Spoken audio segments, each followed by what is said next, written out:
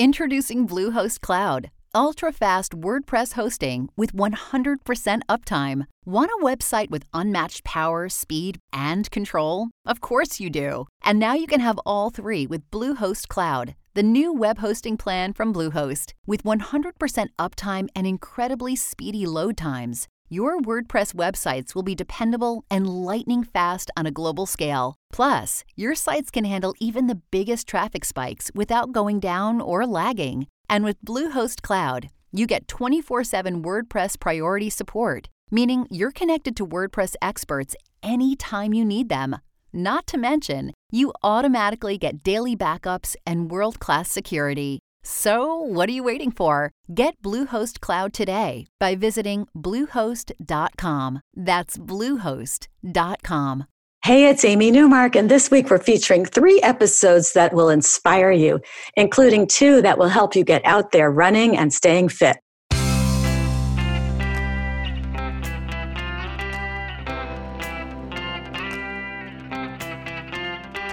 Changing your life one story at a time. This is the Chicken Soup for the Soul podcast with Editor-in-Chief Amy Newmark. Hey, it's Amy Newmark, and it's Friend Friday on the Chicken Soup for the Soul podcast. We are welcoming journalist and book author Jen Miller, whose work you may have read in the New York Times as she writes their weekly running newsletter. And Jen is going to tell us how she got started as a runner and how we can get ourselves out there to do the same, or if we're already running or walking, how we can make it even better. So Jen, welcome to the Chicken Soup for the Soul podcast. Hello. So I'm going to tell everybody a little bit about yourself before we get going. So you are an award-winning freelance writer and author. I love the fact that you are a regular contributor to the New York Times because that's the paper I read every day. Oh, well, thank you. And I just signed up for your weekly running newsletter. Oh, hooray. Jen has also written for the Washington Post, Runner's World, which is huge in the running world, Outline, The Guardian, Self, BuzzFeed, The Goods, Philadelphia Inquirer, among many others. She's also a science and technology writer, so running and science and technology, and she often writes for medical and scientific media. She has 2 books that I know of. One of them is called Running, a Love Story, and she's a graduate of the University of Tampa and then earned her master's degree from Rutgers, which is the state university of New Jersey, and New Jersey is where she lives. So we're so happy to have you on today. I'm happy to be talking to you, even though I'm not in New Jersey right now. Yeah, so this episode is posting on July 12th, but we pre-tape a lot of our interviews, so we're actually talking on June 5th. And I guess it's National Running Day and it's Global Running Day. Like, I see both hashtags on Twitter. Yes, it started as national, then it went global. Well, that makes sense. So I just subscribed to your weekly newsletter last week, so I think I've gotten it once so far. And you said you were off traveling without a specific itinerary. Yes. I love that. I do that too. Well, I had wanted to drive to Death Valley. I had started making plans for this late last year, and I was going to go in April, but then on Valentine's Day, I was diagnosed with a stress fracture of the tibia in my right leg. So I had to push it back, and we're going to Death Valley in the summer. It's going to be 102 degrees when I'm there. I am currently in Kingman, Arizona, so I will be there in a couple days. It's okay. I'll figure it out. But the way that I do road trips is that I sort of have dates that I have to be certain places, but in between I sort of figure it out, which is how I ended up in Kingman last night and running in the desert heat this morning. Yeah, sometimes my husband and I will travel somewhere and we'll have reservations for the beginning of the trip. Well, we'll have a round trip airfare, but we won't have reservations for hotels for the whole trip. And that way, if we like where we are, we can just extend and not feel obligated to move on. So but these days with the internet and cell phones, and it's so easy to be spontaneous like that. Yeah, sometimes I'll wake up in a hotel somewhere and pull out Google Maps and say, okay, where do I want to stay tonight? The big part of this trip is that I'm meeting my father and my sister in Disneyland. So I have to be there when they get there, and that was sort of the only finite thing I had to do. Do you have Star Wars tickets? We do. Oh, my gosh. I guess that's because you work for the New York Times and you have connections. No. I don't take favors. It's because my dad has retired, and he wanted to go to Disneyland. So he he booked the Disneyland hotel, which automatically comes with reservations. So Ah. we did it. I don't take favors. That's, I want to be an ethical journalist. So it just so happened that because we're staying at the hotel, they gave us reservations. Yeah, I hear that you have to book like a year ahead if you're not staying at a Disneyland hotel.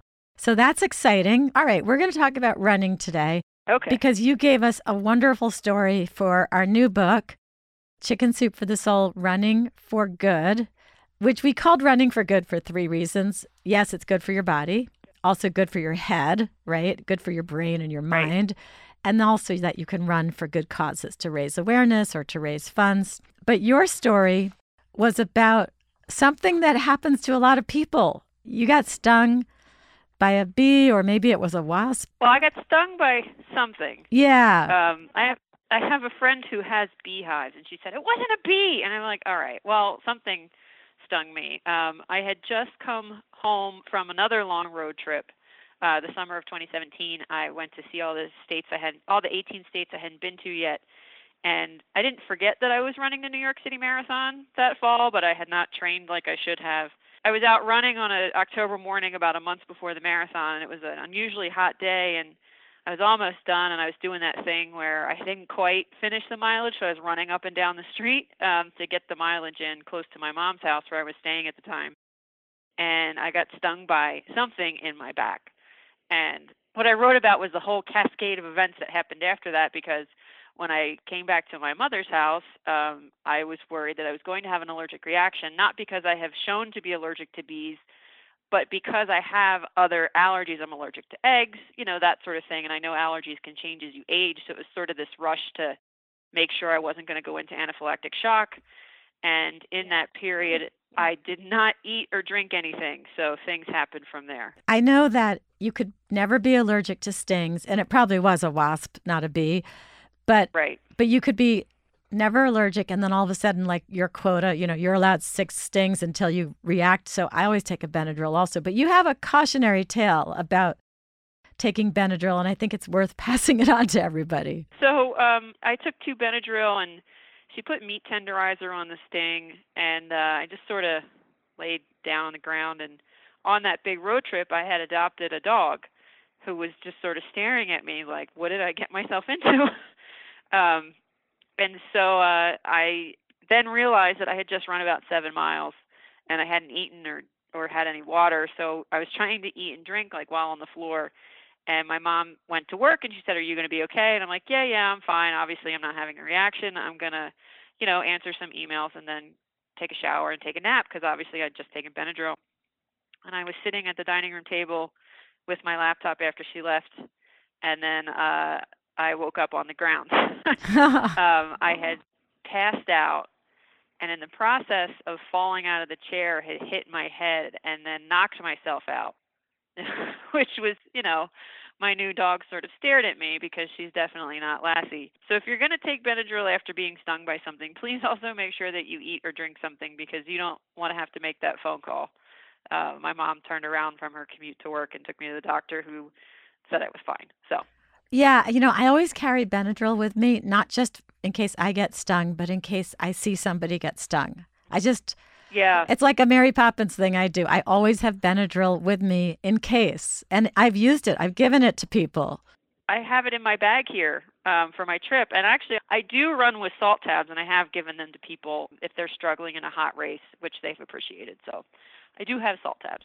All right, we're going to stop for a break, and when we come back, we're going to talk about mere mortals running and walking, not crazy people like Jen who does ultra marathons in 100-degree weather. So we're going to be right back. We're back with Jen Miller, the New York Times writer about running, as well as all the other things she writes about. And we've been talking about bee stings, really wasp stings, but we all call them bee stings, and Benadryl, and how she's a crazy ultra marathoner, which most of us are not. So now we're going to talk about regular people, mere mortals who just want to run a 5K or walk a 5K. Can you give us some tips for how to get out there? Because I feel like it's summer. I know we have people listening who want to get out there and they just don't know how to get started. Sure. Well, I am, as I said, recovering from a stress injury, stress fracture, actually. and I couldn't run for 84 days. So feel like I'm starting all over again. The way that I recommend people to start running is, my father actually did this. He ran his first 5K in his 60s, is to check out Couch to 5K. I know that a lot of people like it, a lot of people don't. The other suggestion I have, which is what I'm actually doing right now, is not to focus so much on mileage, but to focus on time. So my goal with this trip, I'm just back to running. I'm out of shape. I feel out of shape. I feel very floppy. At least go out and run 20 minutes a day. That's it. Now, that's coming from someone who has run for more than a decade, starting over again after an injury. My mother is also a runner. She also ran her first race in her 60s and is going to run the New York City Marathon with me in November. And the way she started was run, walk, run. There's nothing wrong with mixing walking and running. I did it this morning because I'm running in very hot weather. I did it yesterday when I was in Colorado and running at 6,500 feet. So there's no shame in it. There's absolutely no shame in walking. So you got to walk before you can run. So if you start out by walking and then throw in a couple of running jaunts in there for a couple minutes, or even just walk for 5 minutes, run for a minute, walk for another 5 minutes, eventually you will get up to the point where you flip it and you're running more than you're walking. And you may always run, walk, run. There's nothing wrong with that, but you also might start running and then never stop. The other thing I recommend to people is to sign up for a race. That means you're putting a commitment towards running. So you can sign up for a race and say, okay, I have this goal. I want to make this goal. Put it on your social media so you feel accountable. It will give you a reason to train, and other people might pressure you to train or say, how's your training going? And even if you don't actually make it to that race, at least you'll have started something. So let me ask you a question. Are there some people who should just stay with walking and shouldn't try to run because of age or size or bad knees, whatever? Do you come across people who just stay brisk walkers forever? Sure. The funny thing is people think that I'm going to try to convert them into a runner if they say, well, I don't like running. Okay. I mean, I don't like biking. So, I don't like yoga. I'm not going to, if somebody tries to pressure me into doing either one of those things, I'm going to get really angry with them. And I made my father do this before he started running, is to go get a physical, just to make sure that you are okay to do this kind of activity if you haven't done it in a long while or have never done it, in the case of both of my parents. There are doctors who think running is really bad for you no matter what, and I hope you don't have that doctor. I have a friend who has completed multiple Ironman competitions whose doctor told her that she shouldn't run because she won't be able to have kids. Are you kidding me? That's crazy. This has happened recently. This didn't happen in the 70s. What I tell people if they're not sure if they're going to be able to run is get a physical and then try it. If you try it and it doesn't work, or you're having a lot of pain, or it's not for you, that's totally fine. Running is not for everyone. I mean, I never thought I'd run a marathon, and then I ran a marathon, but I have friends who have tried it and it didn't work out, and they just stick to a half marathon. Nothing wrong with that. I feel like if you try and it doesn't work out, at least you tried and you know. It's easy to get caught up in these inspirational stories of somebody who has this condition ran a marathon, or somebody who has this condition ran across the desert. That's great, but that doesn't mean that everyone has to do it. Yeah. So I like this idea about couch to 5K, because if you just need to get off the couch and out there, get out there, do a 5K, whether you're running or walking, you're doing 3 miles, and that's a great start. Is that a website, Couch to 5K? You can just Google it. Okay. I think it's on the Cool Runnings website, but it's extremely popular. Yeah, and I use this free app called Map My Walk, and I like that because then I can at least see how far I've gone, and I can say, okay, I want a 2-mile walk, I want a 3-mile walk, whatever it is. I like that. And I like your idea about walking and then running and mixing it up with the amount of time you want for each one. That makes a lot of sense as well. And if you're concerned about weight, I know that a lot of people say they can't run because they don't think their body can handle it. Starting with walking is a good way to sort of figure that out. And also, if you're not active at all and you start walking or brisk walking, it's quite possible you're going to lose some of that weight, and then it'll make it easier to run from there. So let me ask you a final question, which is, how do you decide what to put in your weekly newsletter in the New York Times? It's a good question, because I just was scratching my head about what I wrote about this morning. Sometimes it's based on what's in the news. So Lindsay Krause of the New York Times recently did a series about Nike's maternity policy or lack thereof. So I wrote about that because it was something a lot of people were talking about in the running world, and I wanted to offer sort of a wider view of what was happening with other brands deciding what to do, and eventually Nike decided to offer protections for pregnant professional runners. Sometimes it's just what I'm doing here. I wrote this week's column about things we'll be thinking about for vacation and running. So, I wrote a little bit about running on vacation, which I've written about before, but put it in the context of how I'm recovering from a stress fracture at the same time as driving across the country. Some are book reads, that sort of thing. And sometimes my editor will say, hey, can you write about this? Or I'll go to my editor and say, I have nothing to write about. What do I do? Or there's a bunch of people within the running industry. So if I'm really stuck, I ask them what, for example, a running store owner, what are your customers talking about? Or a running coach, what are your clients talking about or worried about? Or what do they want answered that I can look into? So it's a whole bunch of things. Well, now you have your copies of Chicken Soup for the Soul, Running for Good, and you got 101 stories in there. So you'll probably, as you read those stories, pick up a lot of themes because we make those books so close to publication date that those are really fresh stories that were just written in the last few months. So those will give you a good sense of what today's runners are thinking about. Yeah, because we have a lot of people and they're talking about running for causes also and to raise awareness. And I don't know if that's growing, the running for a cause, but I think it's probably growing every year, isn't it? I think it's grown as running has grown as we entered sort of the second running boom, and it became less of a sport for skinny white dudes and more of a sport for everyone. So there's definitely millions and millions of dollars being raised by runners. It's definitely been growing along with the sport. I wonder how social media has changed running to the extent that people want to post videos of themselves crossing the finish line or selfies. And I wonder if they're actually doing the running. You hit a nerve there. Right? Well, no, I can't stand it now. I go on vacation now and I never take a single picture because I'm so turned off by all the people doing selfies and posing for pictures and getting in the way and falling off cliffs because they were taking a selfie. So I never take any pictures now, which is a terrible overreaction. I wrote a story in 2016 about how cell phones were changing running, and part of it addressed how race organizers know that people carry their phones. So if there's like an emergency during the race, that they can alert everyone, like that sort of thing. But I also wrote about, races have policies about how you're not supposed to do this stuff. Like the Disney races ban selfie sticks. And that's a very social media friendly race.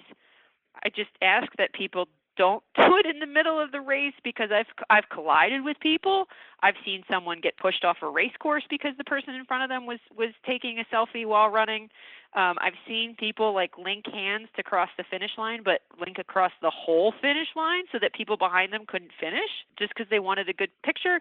I've seen people run through the finish multiple times so they can get multiple pictures. Please stop doing that. Oh my gosh, that is so obnoxious. I think they should just ban the cell phones. That's horrible. You're never going to ban cell phones from races. You're just not, especially given what happened at the Boston Marathon bombing and people wanting to be able to reach their family. Yeah. I just think people should be conscientious that it's not just their race course, that they're sharing it with a lot of people. I think you have a column idea for a rainy day. You could pull this one out again, and it's 2019. It's been 3 years. I think you could do it again. You have fresh readers now. We'll see what happens in the next race I run. Who knows? Maybe it'll happen to me. All right. Well, this was great. I really appreciate you doing this podcast with us while you're traveling. Where can people learn more about you? JenAMiller.com is my website, and also they can follow me on Twitter. It is BYJenAMiller. Okay, that is great. Well, thank you, Jen Miller, and I'm Amy Newmark. Thank you for listening to the Chicken Soup for the Soul podcast today. I'm sharing stories from this wonderful book, Chicken Soup for the Soul, Running for Good, all summer. Some of the episodes have already posted and others are coming. So you can sign up for the Chicken Soup for the Soul podcast. You can listen to these episodes while you're running or walking. Scroll back to listen to some of the past episodes. And we'll be sharing stories from the book in our free daily email as well. Go to chickensoup.com, click on the podcast button, and sign up for the newsletter. You can sign up for the daily story newsletter or our 3 weekly newsletters where we have stories about pets, stories about busy moms, stories about fighting cancer. Jen, thank you again and have a wonderful time in Death Valley. Thanks.